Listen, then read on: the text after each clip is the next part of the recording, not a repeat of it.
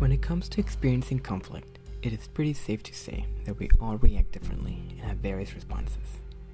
How we react or respond creates patterns and tendencies based on fear or love. My tendency is to abandon my body, to disassociate, and release all inhibitions just as long as I don't experience my own emotions. Welcome to the Archetypal Modern Family series by Ronin Guerrero.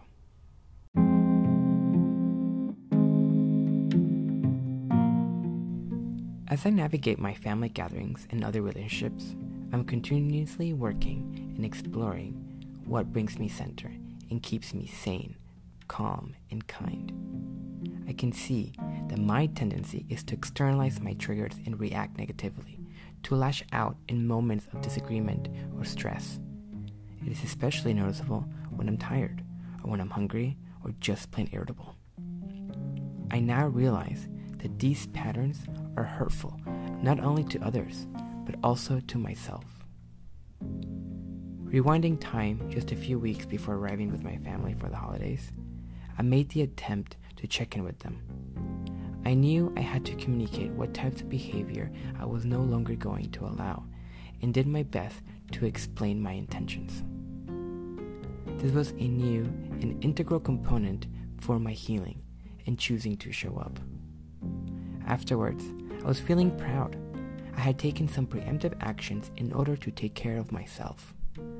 My hope was that this would create a more open space for me and allow me to find my center with more ease while out of my comfort zone. What I didn't expect was that somehow, by being clear about my needs, that I would be creating a type of wall. What I can only infer is that my family didn't know how to relate to me and didn't know how to share their own discomfort or concerns. Instead of the typical reactions and comments I was prepared to handle and pre-planned defenses for, I experienced a type of rigidness and superficial judgment. In the midst of all the gathering, I could sense that there was some resistance. Everything I did, everything I said, everything I wore was open to interpretation. I felt seen, but a little too seen. I felt heard, but a little too heard. I felt respected, but a little too respected. While I usually encourage open communication, being interrogated and singled out was not my intention. In fact, my anxiety started to build. I wasn't prepared to be seen as a stranger. It was almost as if no one quite knew who or where I came from. The anxiety and discomfort that I was experiencing was not from words spoken or actions taken, but as I will later explain, came from my feelings of sadness, of grief, of abandonment, of being misunderstood and ignored.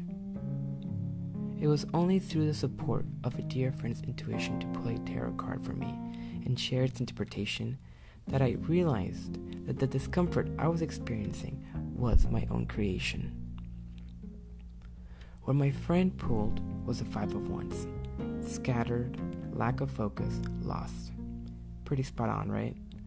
So whether you believe in the power of tarot cards or not, I want to share what he sent to me. The Five of Wands is a card of conflict. You may find yourself scattered, distracted, tending to everything and nothing at the same time. Since wands deal with our dreams and goals, it usually means this conflict resides within. Your energy moves outward in many directions, yet you are suffering inside. This card is a warning of sorts to find ways to bring calm and focus to your mind, or these troubles will only increase.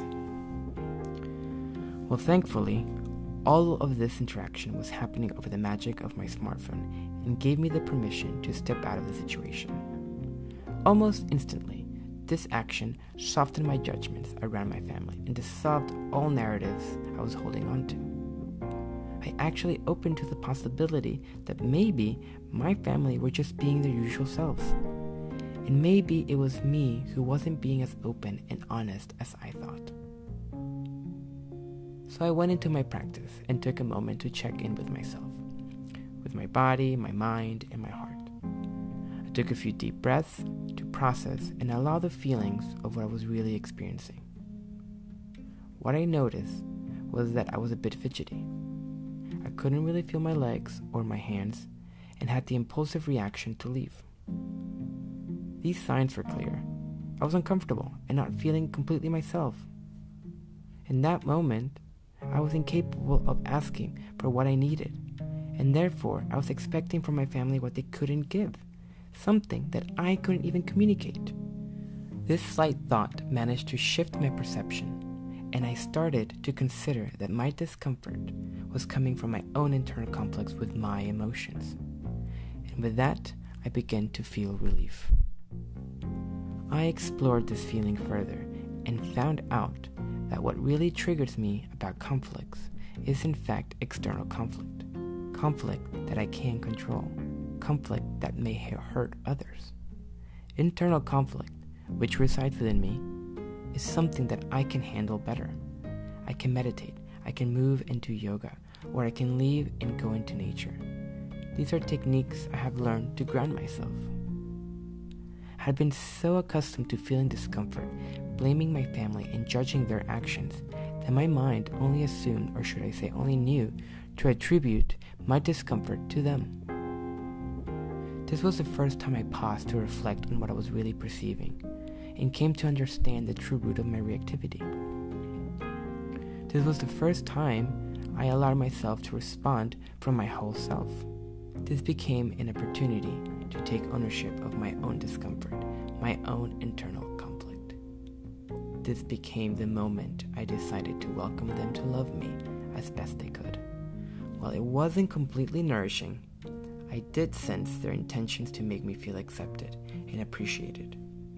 I noticed that as I let go of judgments and remove any set expectations, I'm better able to accept that we are all doing our best, that we all, in fact, love ourselves and want to be loved. I am so grateful for my family. Even if they can be awkward in a triggering kind of way, my healing is my own. I accept myself.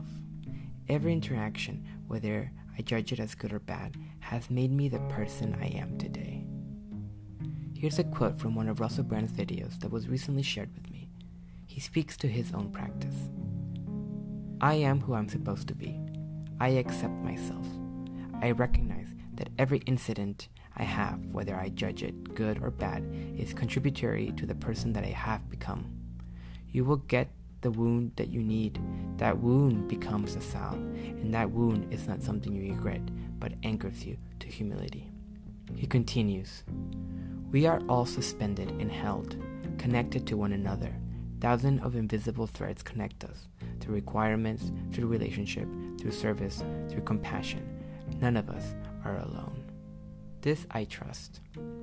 I trust that as I continue to work through my needs and inner conflicts and understand my triggers more clearly, we can, as a whole, become a more healing unit. I also trust that this will take time, and it will take a lot of work, but more importantly, it will take love.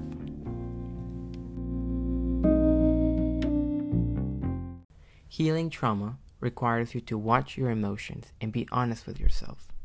It asks you to take responsibility for your actions and actually put effort into expressing love.